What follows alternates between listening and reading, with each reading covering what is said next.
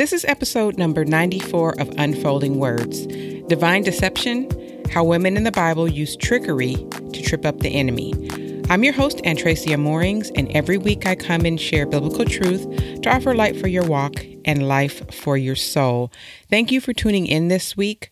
I have a question for you. Have you ever struggled with a scripture where there are people who are lying or deceiving others, but then they wind up blessed as a result? That's exactly what we're going to talk about today. So we're going to go all the way back to the book of Genesis, where this starts. Just about everything starts in the book of Genesis. So in Genesis chapter 2, we all know this story. Eve is targeted by the serpent in the Garden of Eden, and he persuades her to eat the forbidden fruit. And then she shares that fruit with Adam. And then by eating this forbidden fruit, Adam and Eve disobeyed God's command. And this act of disobedience has a domino effect for years to come. The scriptures don't tell us why the serpent spoke to Eve instead of Adam, but a lot of people, commentators included, assume it was Eve because she was easier to deceive. But the scriptures don't state this or imply or hint at this in any way, that she was easier to deceive than Adam. But we do know that Eve's excuse for eating the fruit was because she was deceived, and we're told that Adam was not deceived. So as a result of this, Adam and all men don't have this stigma attached to them that Eve does, that she's easily gullible or easily deceived. But one thing we do know is that Eve acknowledged and confessed her deception to God in Genesis chapter 3, verse 13. So she didn't stay in this state of being deceived. So it's a wrong theology to use Eve as a sort of model for all women throughout all time. So she was deceived for this short period of time. She confessed it and she moved on from it, but she seems to be stuck in this state of deception where all women after her are labeled the same way. So interesting thing is that Eve's deception is never mentioned again in the Old Testament or in the Gospels. None of the Hebrew Bible or the Gospels felt the need to keep bringing up this momentary failure of Eve.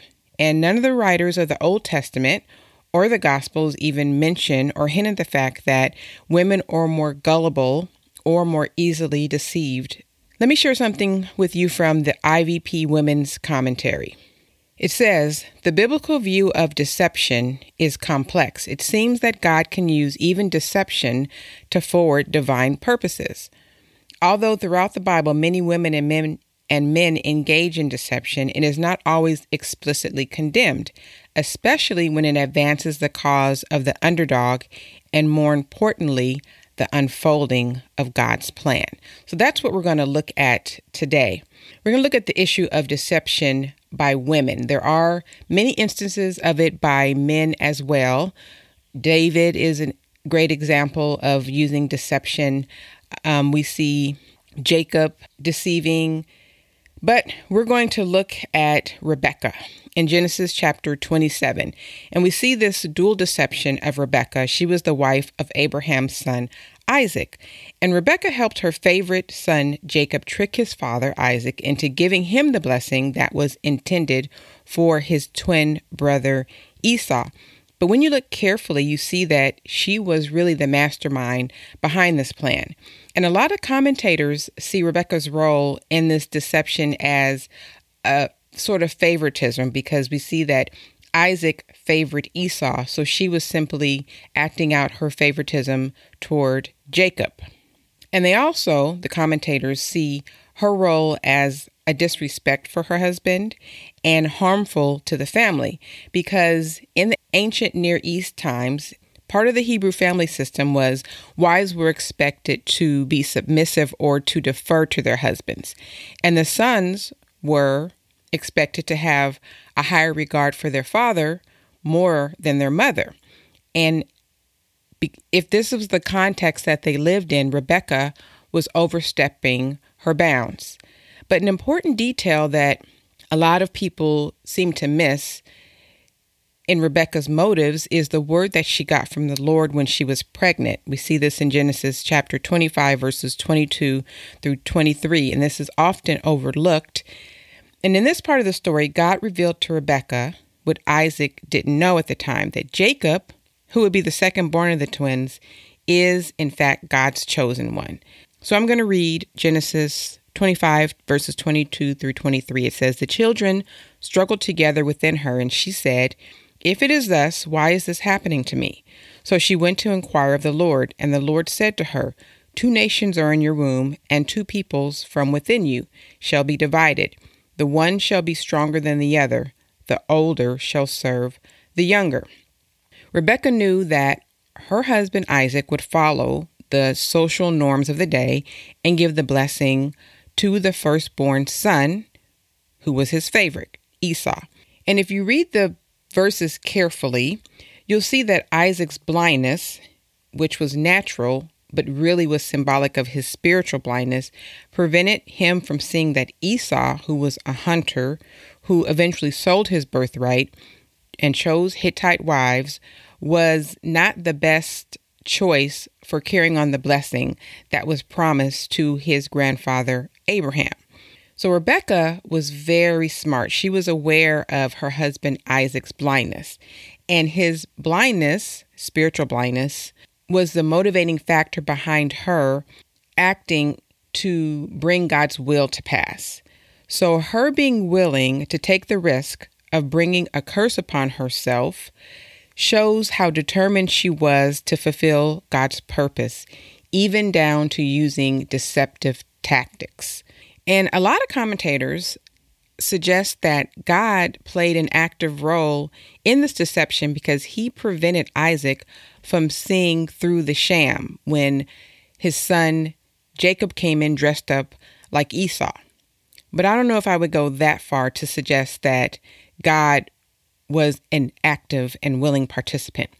Author Sharon Pace Jensen, who wrote The Women of Genesis from Sarah to Potiphar's Wife, says this of Rebekah.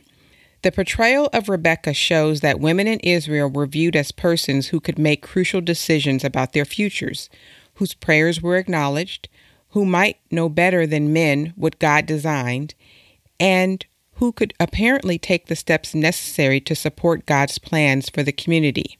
And that's the end of her quote. Even when those plans included deception, women were still taking active roles to change the course of the legacy of their families' lives. And notice that the deception is always used when a person is acting as an enemy of God. So this deception is used against the enemy who is seemingly trying to get in the way of God's plan. That's an important detail to remember about the role of deception in the Bible. So we looked at Rebekah. Next, let's look at Tamar. Tamar is also in the book of Genesis, and the legacy of deception in Jacob's family seems to run deep because this is still his family that is using deceptions as a means to get their way, so to speak. So Tamar deceived her father-in-law, Judah. We see this in the book of Genesis, chapter 38. And in the middle, smack dab in the middle of a long narrative about Joseph. Joseph was Judah's brother who was favored by their father Jacob. We find this story of Tamar. She was the childless widow of Judah's eldest son, So according to the Levirate law, this is a marriage law, Judah told his next son, Onan, to fulfill his duty to marry Tamar and give her children. So he agreed to this by having relations with her, but every time, the scriptures say, he spilled his semen on the ground to avoid providing her with offspring. Then after Onan died, Judah promised his remaining son Shelah to Tamar once the boy was old enough to marry. But when Shelah came of age and the marriage did not happen like Judah said it would, Tamar saw that Judah was not going to keep his word. Maybe he saw that she was something of a black widow and didn't want to lose another son. We don't know, but he did not agree to the promise that he gave to her. So Tamar's desire was to ensure that she had children to carry on the family line, this is what was so important to her and the impetus behind what she does later. She takes matters into her own hands. She dresses up as a prostitute in a disguise and puts herself in a position where Judah will see her as he's traveling. So Judah propositioned her, and afterwards says that he will give her a payment, but he didn't have it at the time. He would send her a goat, a young goat, a kid. Notice the symbolism. He promises her a kid. And so she says, well, until I get it, I need something sort of as security to know that you're going to keep your word. She knows exactly who her father-in-law is, so she wants something to hold him accountable to his word. So she asks for his signet cord and staff, and all of these signified his wealth and authority. Most importantly, his authority, because the signet would represent his ability to sign, his name for any purposes. So she used this as collateral for the payment that he promised to deliver later. So time passes and she realizes that she's pregnant. And when he learned that she was pregnant, he orders her to be executed by being burned. This was the punishment for the act of prostitution by a priest's daughter. So Tamar says, this is not happening. She goes to clear her name by showing Judah the personal items that he gave to her as proof that he was responsible for her pregnancy. So Judah had to eat crow. He had to admit his guilt. And he said this. He said, she is more in the right than I, since I did not give her my son Shelah. So let me share something that Old Testament scholar and theologian Walter Brueggemann wrote. He said, Tamar has committed the kind of sin the good people prefer to condemn, engaging in deception and illicit sex and bringing damage to a good family. For a moment, until aware of his own involvement, Judah reacts on the basis of that sort of morality. In ways apparently congruent with popular morality, Judah has spurned the claims of his daughter-in-law. By his indifference, he has violated her right to well-being and dignity in the community. The narrative juxtaposes his prudent but self-serving withholding and her deceptive harlotry. The picture that seems to be painted is that Judah is upright and honorable, and Tamar is simply a woman who plays the harlot. But in the end, Tamar got her justice. She found a way, even though it was through deception, to make Judah provide her with children to ensure the survival of her legacy. And interestingly, one of her twin sons, Perez, was an ancestor of David. The story of Tamar and Judah also found its way into Matthew's genealogy of Jesus. So Tamar, the prostitute, became a heroine of sorts whose name has endured throughout generations. And because Tamar was not a virgin or a wife or a mother before all this happened, her fate would have been to live on the edges of society. But she took her legacy into her own hands and became the only woman in the Bible who is declared righteous. Now, before this, the only person who had been declared righteous was Abraham. And the next one is a woman, Tamar, who is looked upon initially as a prostitute. Very, very good stuff. So there are a number of women after this who use deception, some who were unrighteous, but more who are righteous. In Exodus, we read about the midwives who defied Pharaoh's orders to kill Israelite boys, and then they later lied about it. They were said to have feared God, and then were rewarded with families of their own for lying to the leader of their land. And then in the book of Joshua, when the guards came to capture the Israelite spies, Rahab, the prostitute, see that pops up again, claims that they had already escaped when they were actually hiding on her roof. So instead of denouncing her, the Bible honors her by saying, by faith, Rahab the prostitute did not perish with those who were disobedient because she had given a friendly welcome to the spies. We see this in Hebrews chapter 11 and verse 29. And there are many other women. Jael, who killed Sisera with a tent peg through his head, and she did this by luring him into her tent by means of deception. There was Queen Esther, who concealed her Jewish identity in the Persian court. And then there was Michal, who lied and said that King David was sick in order to save him from Saul, her father's violence. And the interesting thing is that all of these women either worked to protect the lineage of God's chosen people, specifically the one of the coming Messiah, or they were part of Jesus' lineage. The enemy who deceived Eve, the same woman who was to carry the royal messianic seed, ended up being tripped up by women who worked to keep the royal seed alive. Deception is not sanctioned or approved or given like a gold stamp of approval, except when it deals with an enemy. So when there's an enemy involved, you don't show him your whole hand. You deal him back the hand that he gave you, which is deception, which we see time and time again through these women in the Bible. And then if you read closely in the Old Testament, there's a lot of stories that show that these lies took place when lives were in danger. When you read the Old Testament more closely, the question about lying makes you wonder, how closely are we to follow God's rules?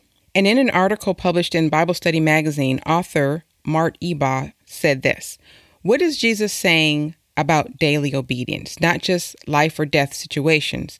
What about practical things like giving? Is it 10%? Church attendance? Can I skip today? And TV consumption? Am I allowed to watch that?" God uses rules to reveal his heart so we can better submit to him. Just don't spend so much time trying to figure out the rules that you miss hearing his voice. So what he said, I think, is very important to understanding the subject of deception. Many of us want to be hard and fast and say it's a black and white issue. But clearly when we're dealing with the enemy, it's not so cut and dry. And in the book of James chapter 2, there's a context for all of these Old Testament stories. There's these Old Testament examples of faith being lived out, faith in action.